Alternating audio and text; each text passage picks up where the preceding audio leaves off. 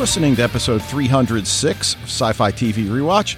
My name's Dave, and I'm joined, as always, by my co-host Wayne as we conclude our journey with Season 1, Episode 13 of The Magicians, titled Have You Brought Me Little Cakes?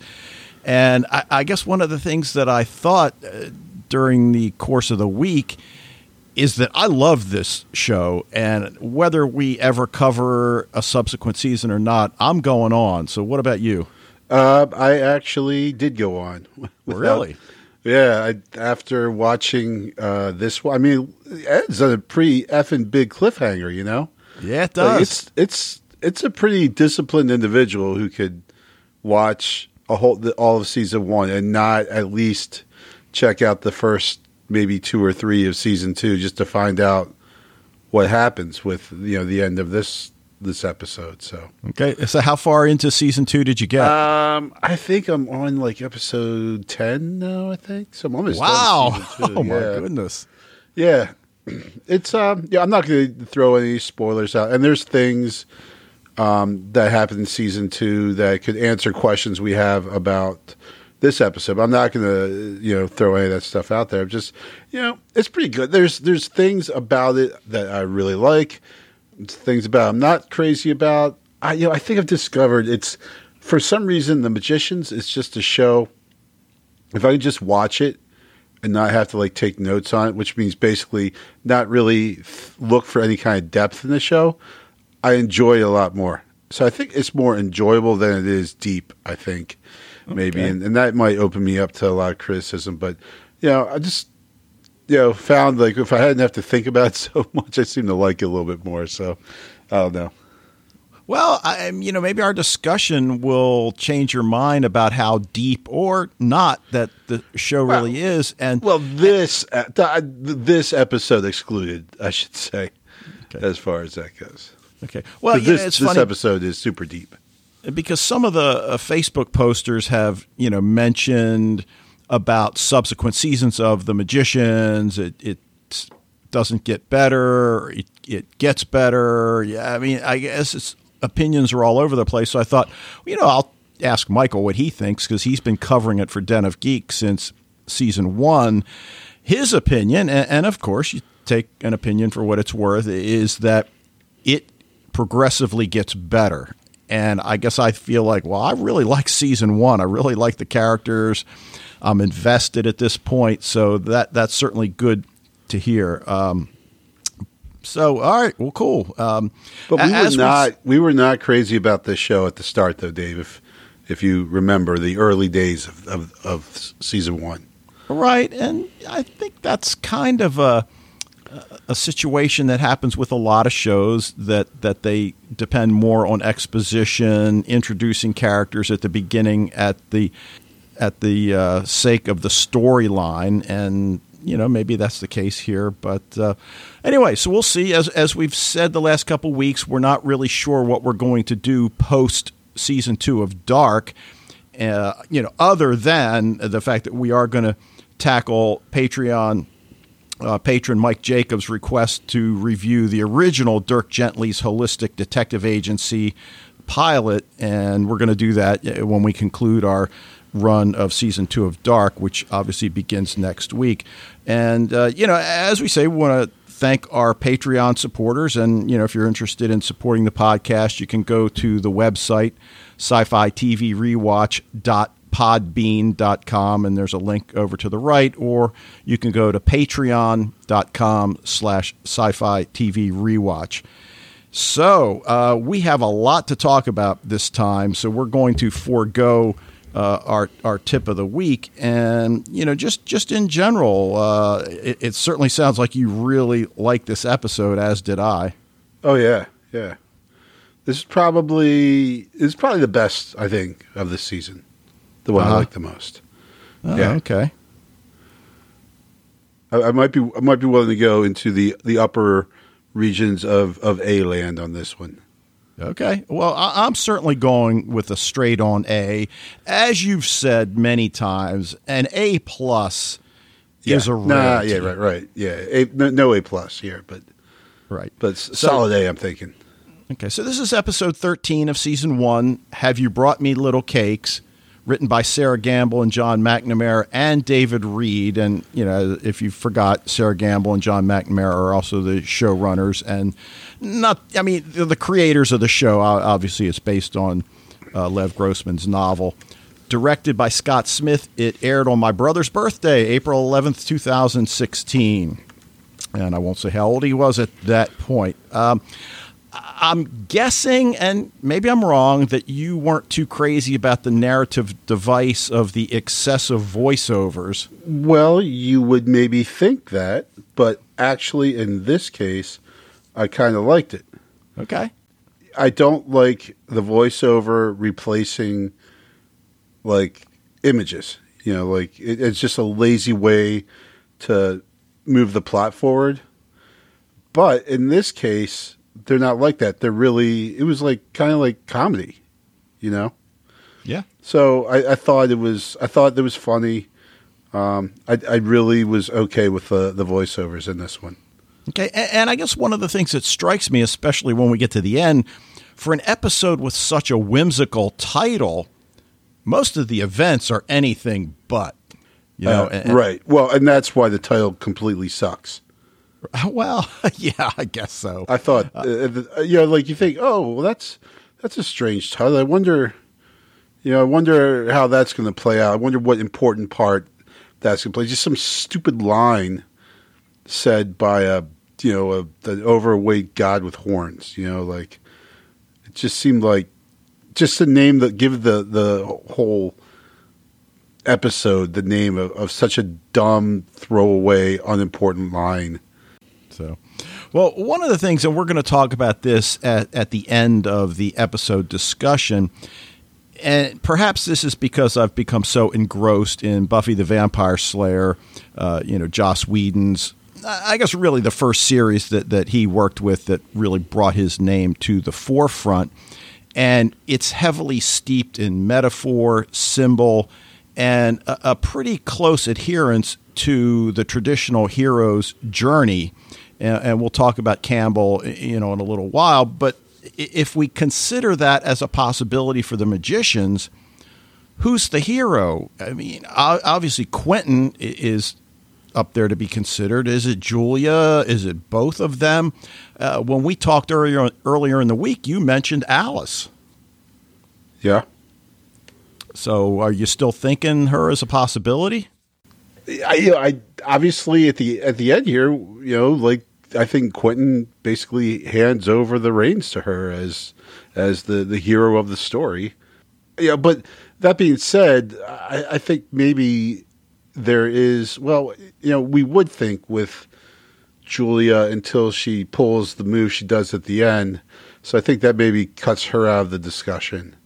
But maybe Alice and Quentin can share the title of hero of the show because certainly Quentin's foregoing that last battle he so is looking forward to. He's always seen himself as that guy, and for him to pass that up to Alice is a pretty big thing.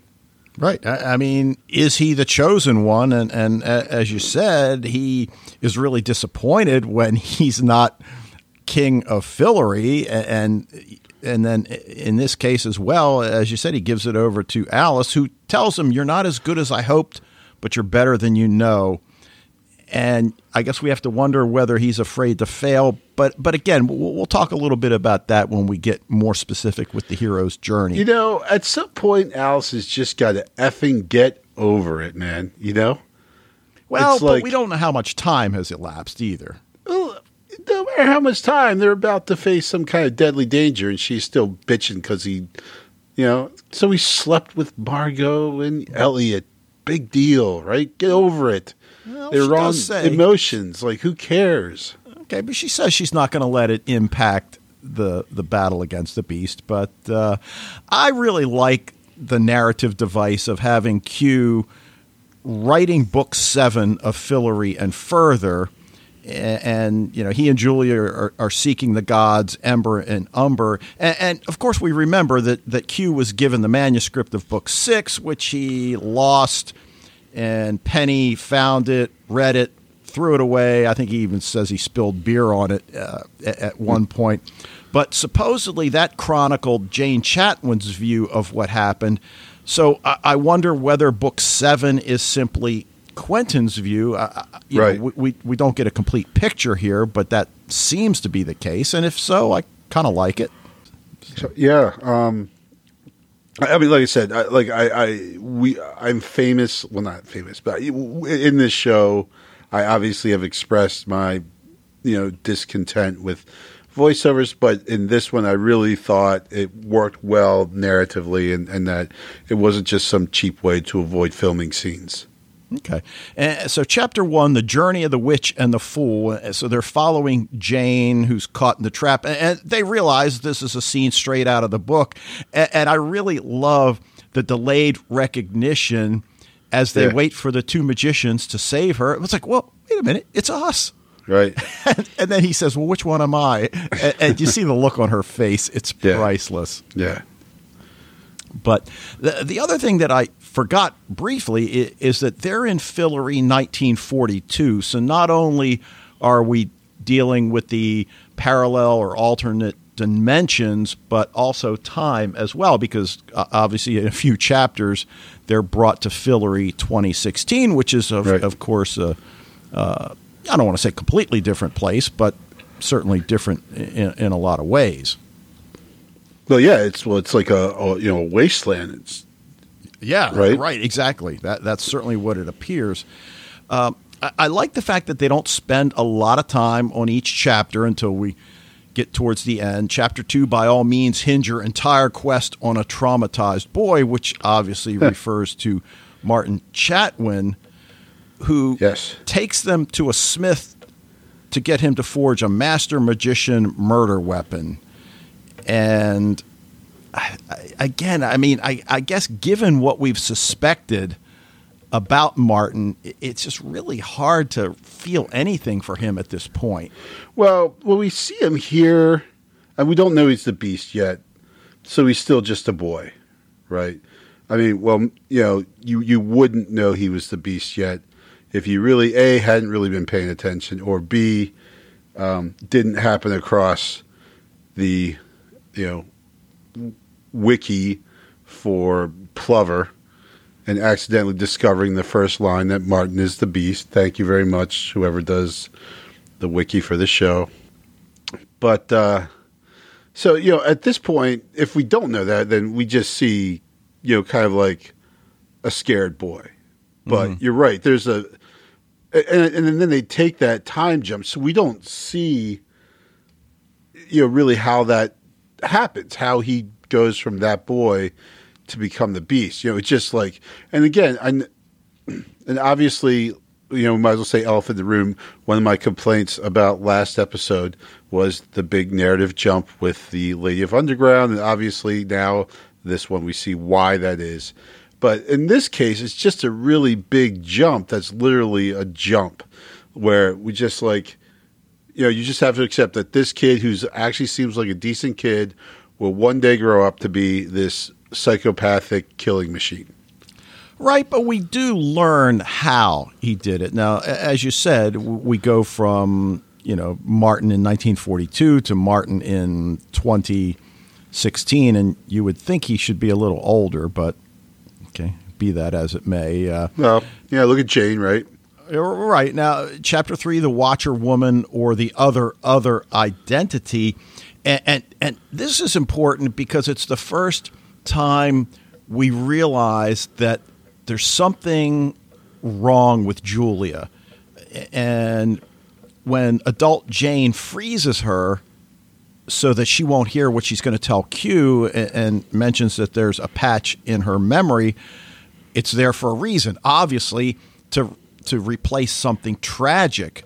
So we've got that kind of hanging over our heads all along. And that's pretty much where the kind of like the penny dropped from me. I'm like, oh, all right, now I get it about last week. Okay. Now, so Julia's got a lot really to deal with. I mean, in Chapter 4, she's got Margot just flat out telling her, you're not welcome. On the one hand, I understand it, but not really. I mean, what did Julia really do to Margot? Well, I guess she what she did to Quentin, right? That spell or whatever. I can't really remember. Okay, but what it was, but right. But I mean, they seem pretty Margot's put off by it.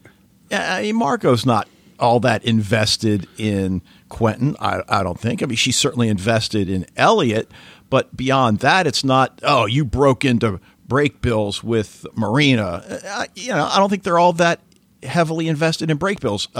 Margot, that is. Yeah, so, but as we see here, Margot already doesn't like anybody else except for Elliot. So you probably don't have to do much to just be completely on her shit list. Well, that's true. And as they're walking through the woods in Fillory, we see Julia bringing up the rear as the clear outsider in this group. And we get to Chapter 5, Be Careful What You Bargain For, and they're now in 2016. Is there a sci-fi or genre show that Ryan Robbins is not in? I mean, you and I have talked about the first lady of sci-fi for so many years. Boy, Ryan Robbins would be right up there for the First Gentleman. Yeah, he's been in basically everything. Just to see him, like, you're not even surprised. Like, sometimes you're like, "Hey, Ryan Robbins." It's like, "Oh yeah, it's Ryan Robbins. Big deal." Right. So he's got the knife because he was the knife maker's son, and he's obviously now grown up. His father's dead. But what he wants in return is for one of the Earthlings to marry his daughter, because what we learn in this episode is that the High King of Fillory must be from Earth. He wants them to marry his daughter, and of course, I'm immediately thinking, like, all right, Walder Frey, God, is his daughter going to be ugly? And right. Of course, she's not at all, which Elliot immediately recognizes and is almost immediately all in. But he's got the blade. Actually, it's another blade that tests who the High King is going to be. So they point out it's not voluntary who gets to marry his daughter. She doesn't get to pick. And of course, as you alluded to at the beginning of the discussion, Quentin just naturally assumes it's going to be him. Right. Which makes it all the better that he's not. And right. Well, especially when he goes first. Like, all right, well, if you go first, you're definitely not going to be it. And he's thinking, like, just do me and get it over with, and we'll save time.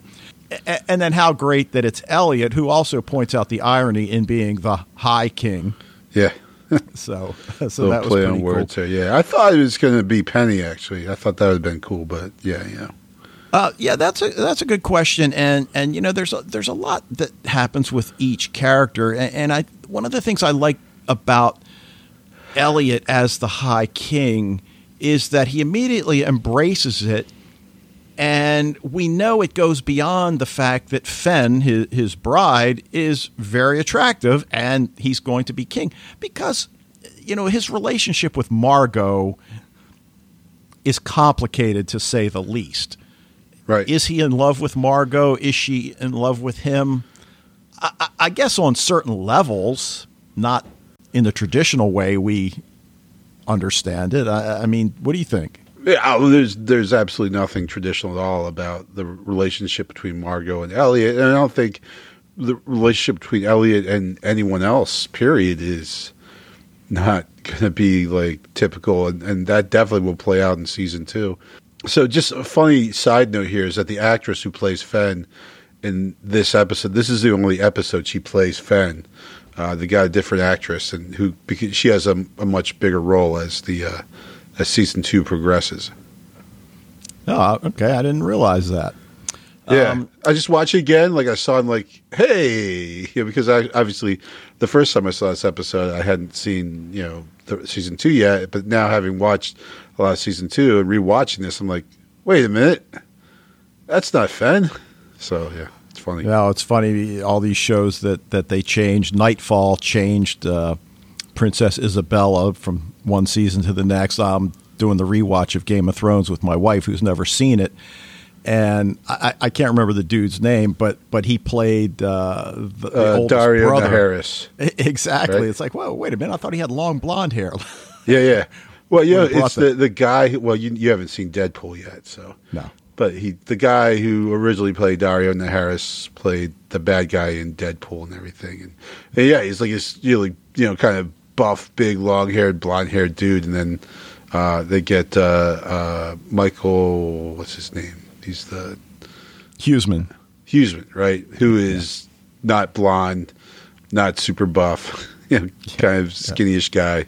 And then, then spoiler alert, he freaking disappears, right? Like what happened? Like all of a sudden, like he's just not in Game of Thrones at all anymore.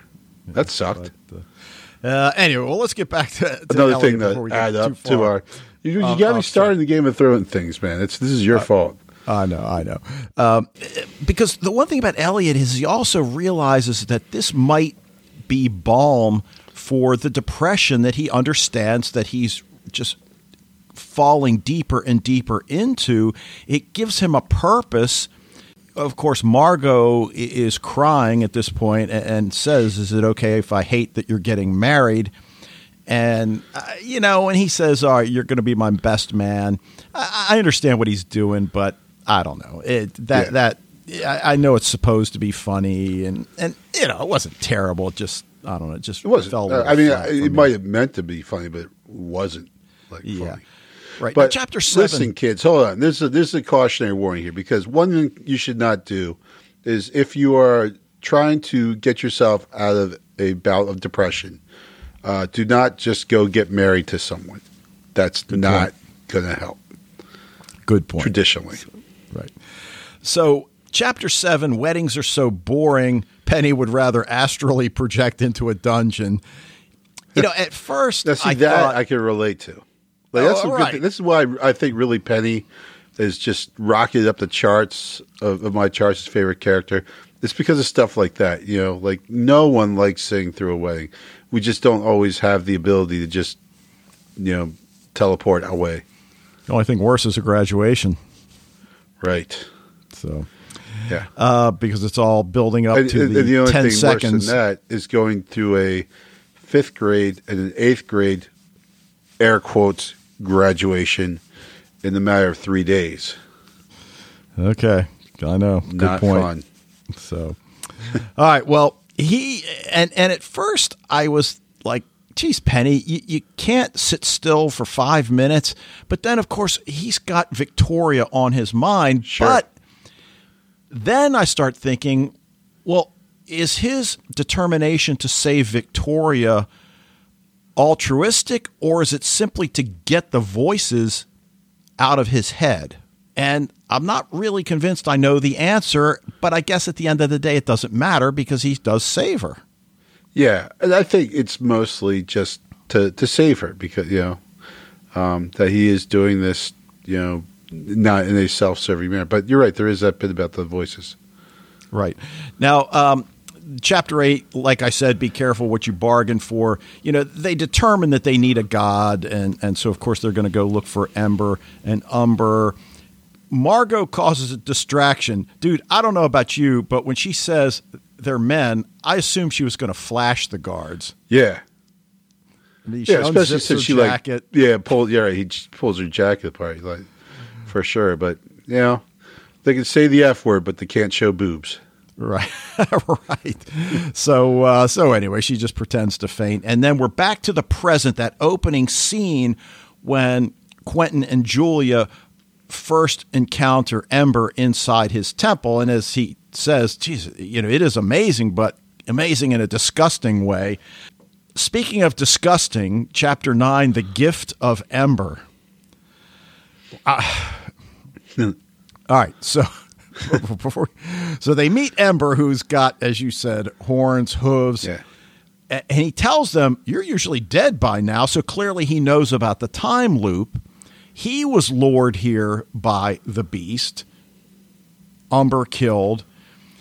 And Q volunteers to kill the beast.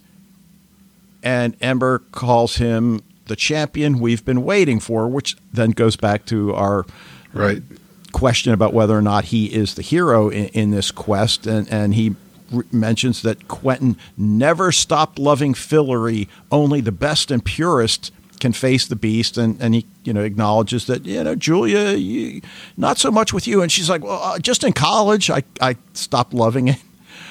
But yeah. He then notices her patch and removes it. Yeah. Which obviously speaks to many things about Ember, one of which is that he just doesn't care about people. Right. I mean, why do you have a patch? You have a patch in anything to repair something. Yeah, and Jane recognizes it, and as we mentioned, tells him to protect her, tells Quentin to protect her. She didn't say, oh, let's get rid of that. She's saying, take care of her. Don't take that patch off. Ember just does it so, like, without even a thought. Well, finally in Chapter 10, we get to acknowledge what you and I stumbled on many weeks ago, that Martin is, in fact, the Beast.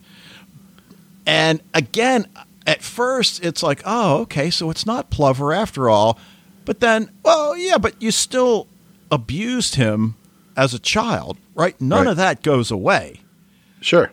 Oh, he made the Beast as sure as anything. Exactly.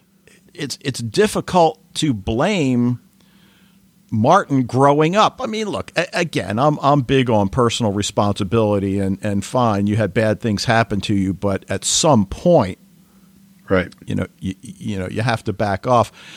But we get the recounting of how things happened.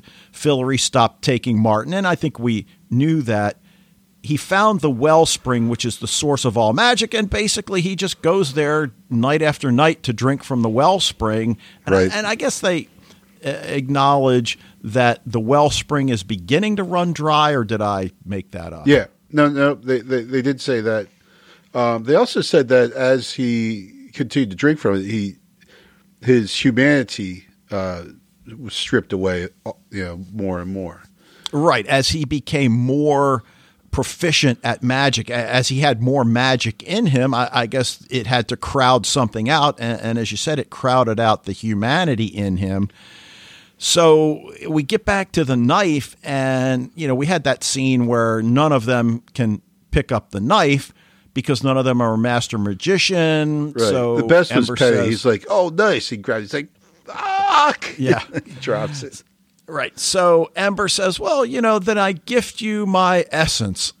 And suddenly this jar appears in Quentin's hand. And he's like, is this semen? And so now we're like, and I forget what Margot's line about prom night to shut him up. She said, just like, pretend it's prom night. You really want to shut him up. Yeah. Nice. So, at this point, I guess Q is processing what it is he's going to have to do with the contents of this jar so that he can be infused with enough power to wield the knife. Nope, it's going to be Alice who drinks it, grabs the knife, and...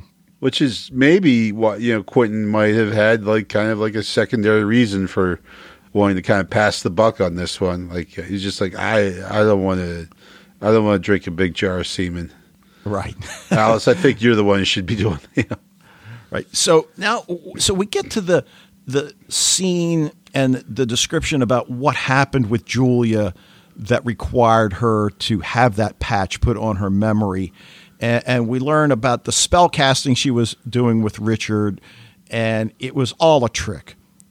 Reynard the Fox, a trickster god, has now come to this dimension. Trickster of the very stupid. Yeah. And he kills everybody except Julia and Katie, who immediately goes under the table. Julia's cowering. The others are already dead. And at first, Katie tells Julia to run.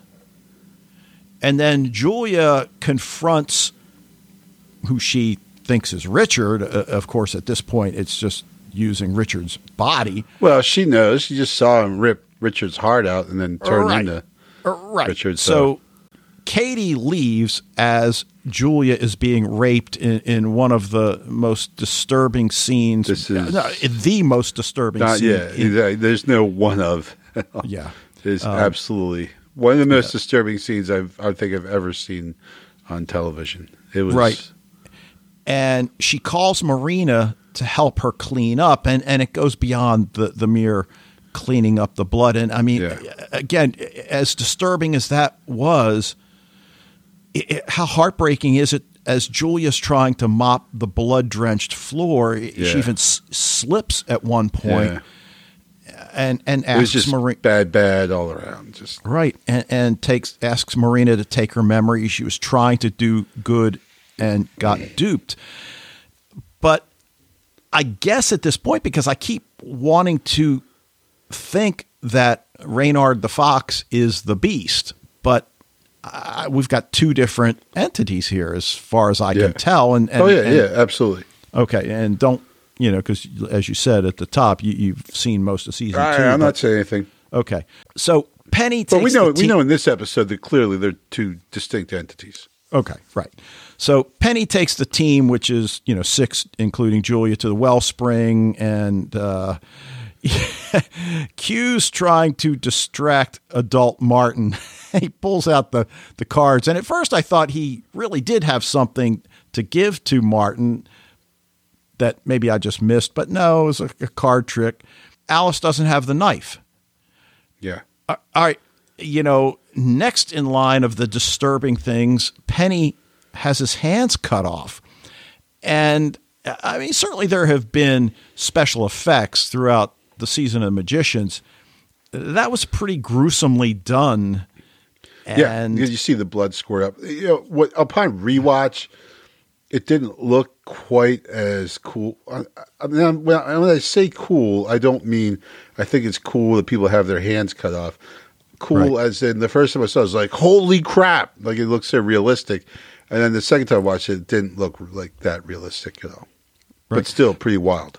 Right. So then we realize, because it flashes back to the rape scene, or actually the aftermath with Julia. And, we see her clutching at her stomach and below, and we're thinking, all right, is this some kind of like magical instant pregnancy? But I think what we're supposed to see is that she has been infused with semen from Reynard that's given her power for her to be able to come hold in the knife. the other direction. But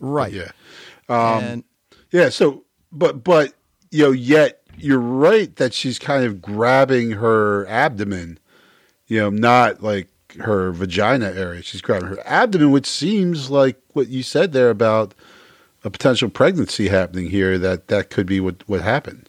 So she's got a knife at the beast's throat. I want to make a deal. And then they just disappear. And one of the things I'm confused about, what's happening off camera, because as I've said many times, I watch things with closed captioning on. I just, my wife needs it.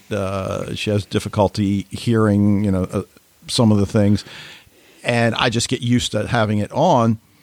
And it says Julia and Plover grunting. That was the closed captioning. So you hear the grunting going on in the background. Julia has just said, I want to make a deal, but it was with Martin, adult Martin, not with Plover. So I wonder whether the closed captioning was wrong. I think the closed captioning was wrong there. Yeah. Okay. So it just should have been. So with Martin. Is she having sex with adult Martin off camera? No, I think they just disappear. Okay. Because she needs him to kill Reynard. Like now she's hell-bent on revenge. So, and Martin is the only one that she knows that can, because he killed Umber, right? Yeah. So he's the only person that she knows can kill a god. So she needs him. Okay. Unfortunately, in order to get him, it looks like everyone else is dead. Okay. Or at least Margot and Elliot probably dead. I know you had, or maybe, was it you or Fred? Someone I saw had asked that question. Penny's hands cut off. Mm-hmm. Q in bad shape. So, well, why don't we talk a little bit about Joseph Campbell and the hero's journey, unless there's something you want to bring up, before we get into that. I mean, you can certainly bring it up in the course of that. I don't think so. Let's move on to Monsieur Campbell. Right. Now, we're not going to give you, an hour-long lesson, lecture on Joseph Campbell. That's certainly something you guys can look up if you don't know it already. And I suspect a lot of you are familiar with Campbell and his 1949, you went to high school, so. Yeah, Hero of a Thousand Faces, which really brings to life the commonalities of the narrative structure of heroic myths throughout the world, that many cultures' stories about heroes seem to follow this pattern. And Campbell divides it up into 17 stages, and then these stages are divided into 3 acts: departure or separation, initiation, and return. And we're certainly not going to go through all 17.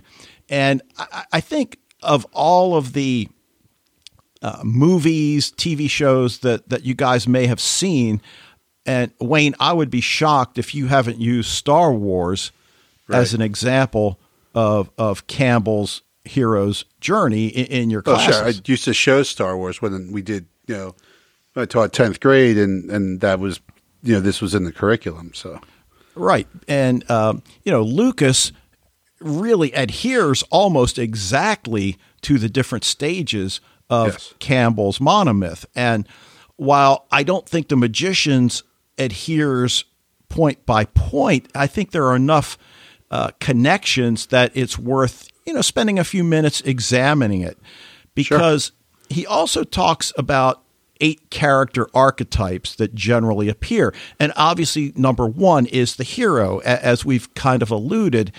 And I think by the time we get to the end of the episode, at least for me, it has to be Quentin Coldwater. Yeah. Well, if you, through the course of the show, it has followed him from, his beginnings in the wasteland, through the, the call to action and all that stuff.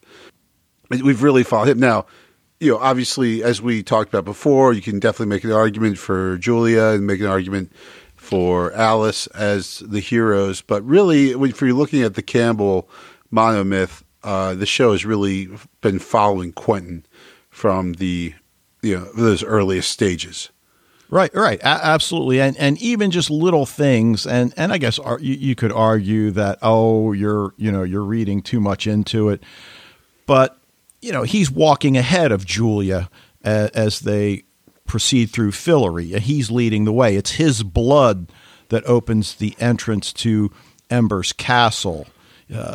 Ember tells him only the best and purest can face the beast, even though he thinks Alice might be the hero. Now, again, you mentioned call to action, which is one of the early stages, of the journey, but certainly one of them is basically turning down the opportunity to be the hero. And typically that comes pretty early in the journey. Here, I maybe look at his turning things over to Alice as his refusal, so that it doesn't necessarily come in the same order.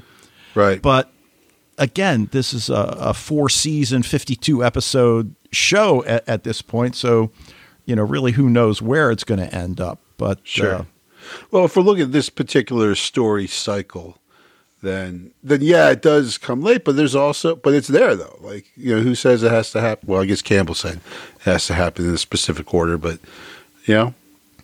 doesn't necessarily always have to. No, and I'm not even sure because it's, I know I've never read the entire book. I know I was supposed to back in college. But someone just had a handout with a circle on it, and you got the whole thing there pretty much. Right. So, but I'm not sure if Campbell says it has to go in that order. Maybe he does. That certainly may be true. But we also have a mentor. And in this case, I think we certainly can consider Dean Fogg and Professor Sunderland. I mean, she plays maybe not as significant a role as Fogg, but again, Quentin's at wit's end. He spikes Fogg's tea to get him to tell him the truth about what's going on. And Jane Chatwin too, kind of. And Jane Chatwin as well. Now, had her under the ally list, and the ally are, obviously the person or persons that travel with the hero on the course of this journey. And obviously Penny would be one, Elliot, Margot, Katie. I guess Jane Chatwin could go either. Certainly Eliza, the adult Jane, would probably fall under the mentor category. And, she's probably more of a guide. I think she's probably more of a guide than a mentor. Fogg for sure is the mentor. No question about that. Right. And Sunderland, I think Sunderland has certainly given them enough information. But Sunderland, but the main one, definitely Fogg, though. Yeah, right. Now, we also have a character archetype known as the Herald, who typically appears at the beginning and lets the hero know that he or she needs to change your life, change what you're doing. They're sort of the impetus, the catalyst for this whole adventure to be put into motion. I'm not sure I can really put my finger on who that individual would be. And again, like I said at the beginning of this, maybe every item in Campbell's catalog doesn't appear here, but again, I think enough, and I think there are individuals that could. Well, Julia certainly could. Exactly, as the Herald, because that relationship that she has with Quentin is so complicated, and their love of Fillory from the time they were children to the present. Again, I think we certainly could make a case, as you said, for Julia.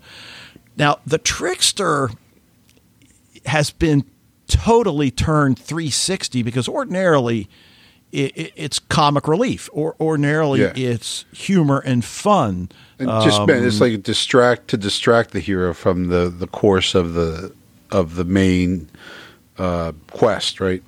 Right. And at first I wanted to say it was Reynard the Fox, but no, it's not at all. And I thought, on the one hand, that's sort of what Elliot does. Yeah, in I was his thinking role. Elliot, because he doesn't seem to take any of this seriously. We talked about last week when he nearly gets them trapped by not basically following direction and ends up forcing Penny to have to kill that guy or kill, I can't think of her name now off the top of my head. But we also have a shapeshifter who is kind of blurring the lines between ally and enemy, typically start as an ally, betray the hero at a critical moment. And certainly we're not going to talk about Alice's perceived betrayal at the, I'm making air quote, at the hands of right. Ouch. Perhaps something else. Yeah. But Our Lady Underground and Reynard the Fox, certainly that idea of Our Lady Underground, and we talked about the religious overtones and the way Julia has just been drawn in from day one, that it gave her and the others a place to go, a sense of community, a sense of belonging, purpose. And then, of course, we see how it all turns out. The Guardian, who tests the hero before their great challenges, and of course we've had a lot of challenges along the way. Campbell says they can appear at any stage of the story and typically appear at multiple points. Again, sometimes block an entrance, and typically, their message is just, give it up, pack your bags, go home. You're not going to win. And while Ember doesn't really do that, I mean, I'm going to kind of hold him in that role for the time. I can see that. I mean, yeah. I've also got Josh and Victoria and their abandonment of the group. Now, they're not blocking anything. I mean, I guess on the one hand, you could argue that their actions to just go party 4 years ago or however long it was has really put Penny in danger, which obviously it does, and then they just get up and leave, and you could say, all right, well, Josh has been trapped there for 4 years, as has Victoria, has been in chains. Why wouldn't she want to go? But still, And then the last, arguably the second most important, I guess really equally important to the hero, is the Shadow, who are the villains in the story, or villain. So whether it's Darth Vader in Star Wars, here it's clearly the Beast. Yeah, obviously, right. But and Reynard the Fox, right? But well, yeah, but in this story arc, probably a little bit more the Beast. I mean, obviously Reynard is horrible, but has not really, until Julia takes the knife and skedaddles with Martin, Reynard really hasn't affected Quentin's hero journey. Right. Now, we could maybe look at it like the Beast is obviously in Fillory. Reynard the Fox is sort of the Beast on Earth. And then, of course, Christopher Plover is the one that really creates the Beast in the first place. Sure. So while he's arguably not as big a villain as the other two, and perhaps as the Beast, I think we still have to consider him. But clearly, the Beast is the central focus at this point of the story. So I mean, those are the 8 character archetypes that Campbell talks about.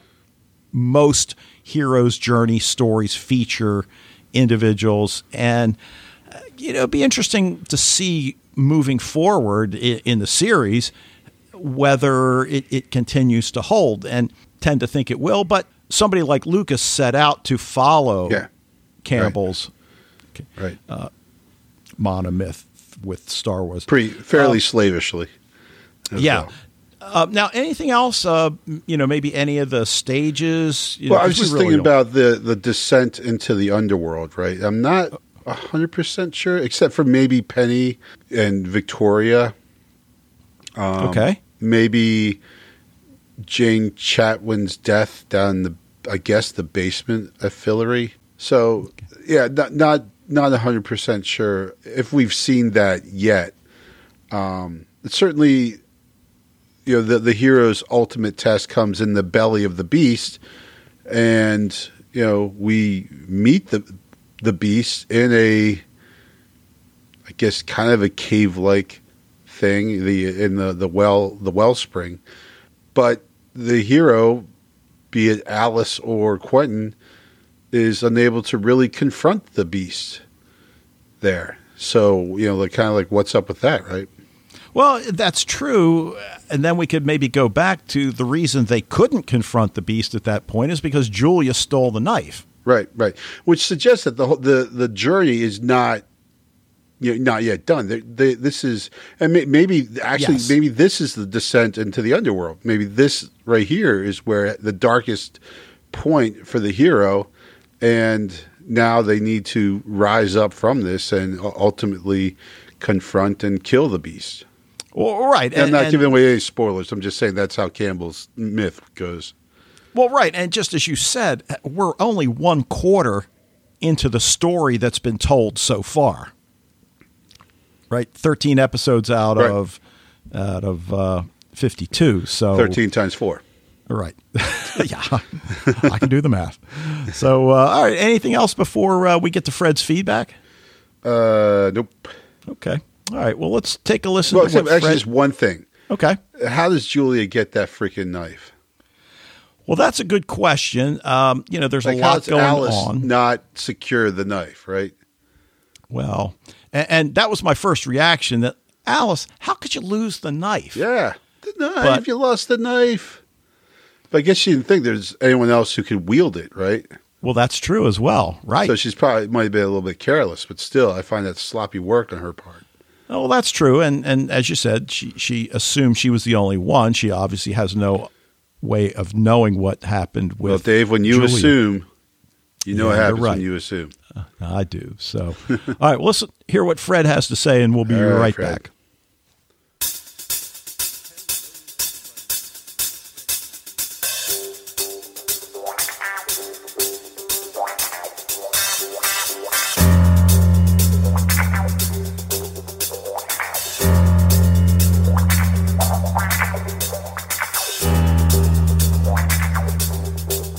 Hello everybody, Ready Freddy is back in town.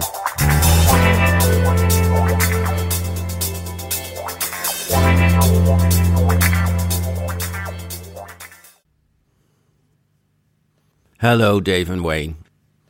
Last week I was watching Season 2 episode 15 of Agents of S.H.I.E.L.D. and who do I encounter suddenly? Our Richard, aka Renard the Fox, played by Nick Blood.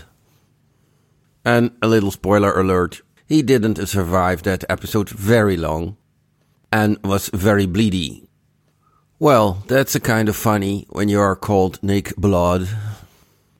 He played a colleague of Mac and died on the day that S.H.I.E.L.D. fell. And in this episode of The Magicians, he also was quite bloody.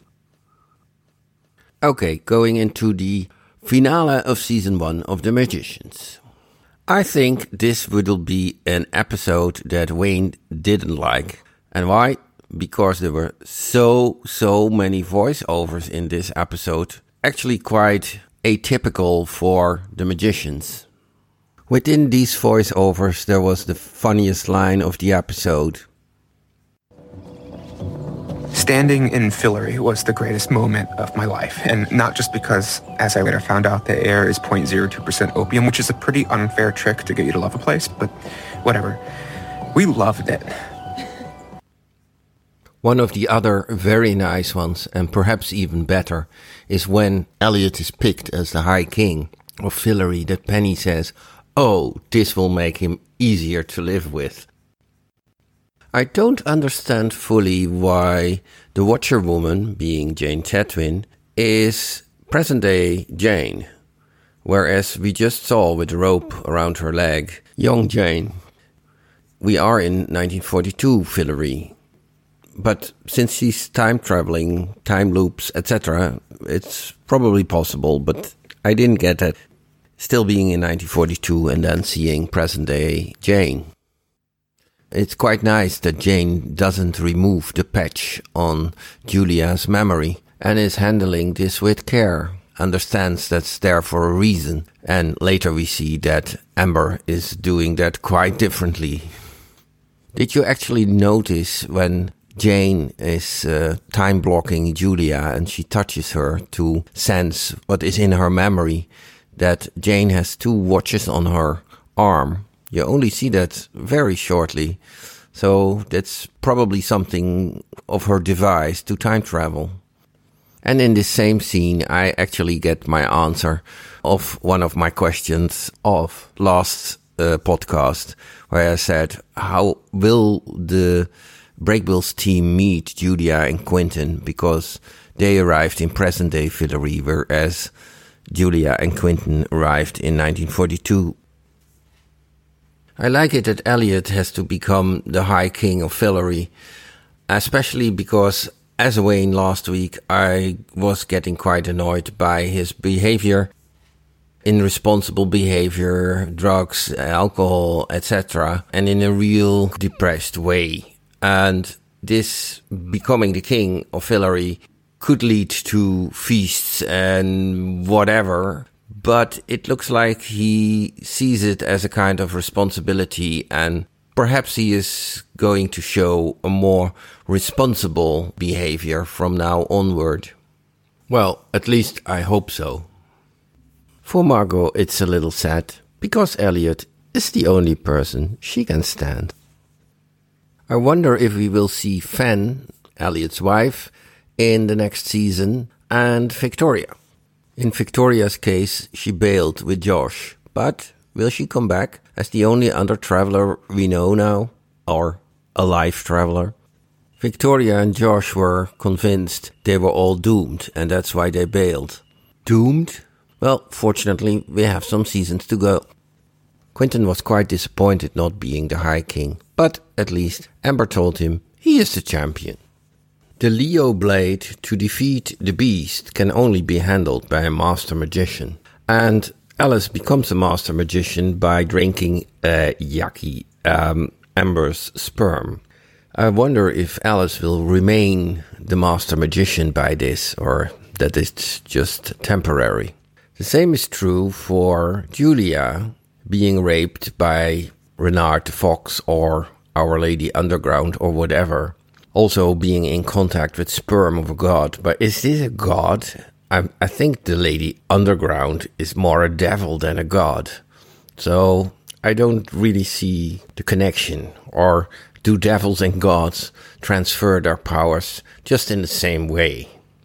And the next question, of course, is did Julia become pregnant? And if yes, in what will that result? Amazing but nice is that Marina really wanted to help Julia.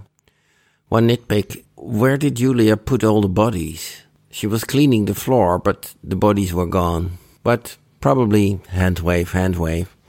In one of the previous podcasts, I said that the house of Plover reminded me very much of the house of P.T. Westmoreland in Orphan Black. And now when we see the Beast being Martin Chatwin, and he is wearing this old kind of suit with this high collar, it reminded me even more of Orphan Black and P.T. Westmoreland. Same kind of guy, same kind of house.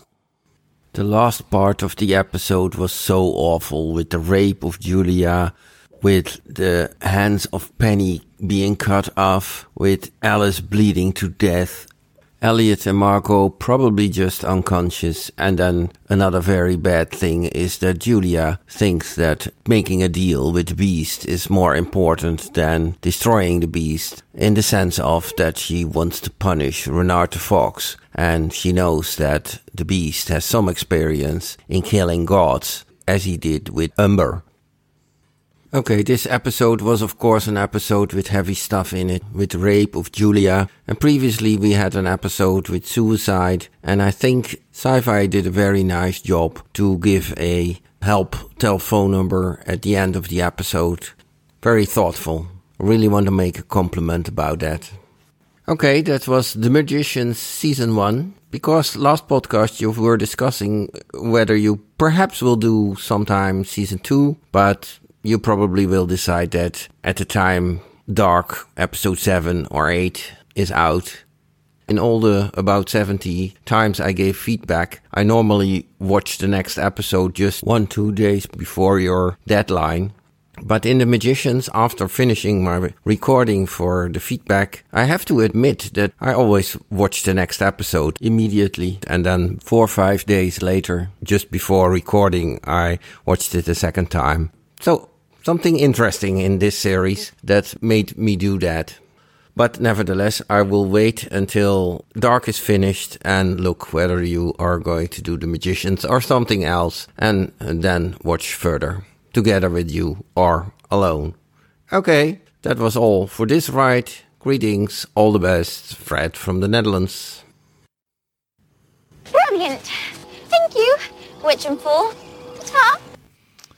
All right. Well, Fred, like me, wants to know whether you like the episode and related to the voiceovers. And, we kind of talked about that. But again, the fact that you are 10 episodes in already, I'm going to have to get caught up because I've got some time right now that I don't have anything on the horizon that is really going to occupy my attention. So yeah, it's worth it's good. It's fun. If you like the season 1, you like season 2, I think. Now, he asks about whether or not we noticed the watches on Jane, the Watcher woman, Jane, on her arm. Yeah, I didn't either. Nope. And obviously we see the clocks in the trees and this whole idea of time and manipulating time has been part of the story, but it's really been more about the alternate dimensions rather than the time periods. I mean, yes, they are in 1942, Fillory, and then they jumped to 2016. But I sense that with all of these clocks staring at us at various points in the narrative, that something is going to give in that regard. Yeah, let's see. Will we see Fen, Elliot's wife, back in season 2? Well, you know the answer to that. I don't. I certainly assume we're going to. Yeah, I mean, I said that there's another actress, so obviously we see. Oh, right. I said that she has a big role, and I don't think that's any kind of spoiler at all. I mean, you could watch this and assume that Fen would, have a part that if Elliot's going to be the High King of Fillory, his wife, is probably going to play a part. So yeah. Right. Now, he also mentions whether or not we'll see Victoria. And, I mentioned her and Josh and the fact that they bailed on everybody else. Part of me understands after they've been there all that time.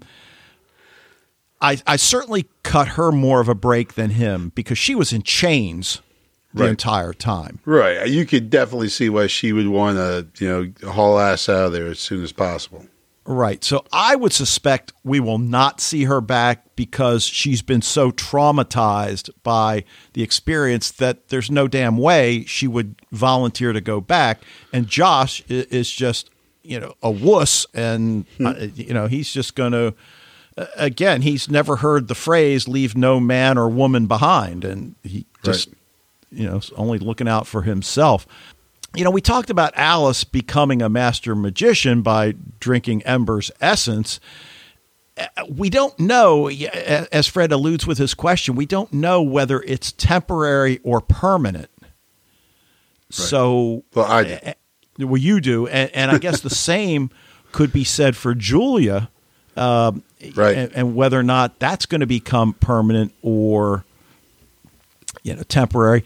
And he mentions about Reynard, a.k.a. Our Lady Underground, more of a devil than a god. And I assume, Fred, you mean God with a small g because, I don't know, more evil. I think they're both pretty darn evil, if you're comparing Reynard to the beast. So, and then, he mentions the pregnancy, whether or not Julia becomes pregnant. And, we talked about that. And I assume that will get addressed and don't say.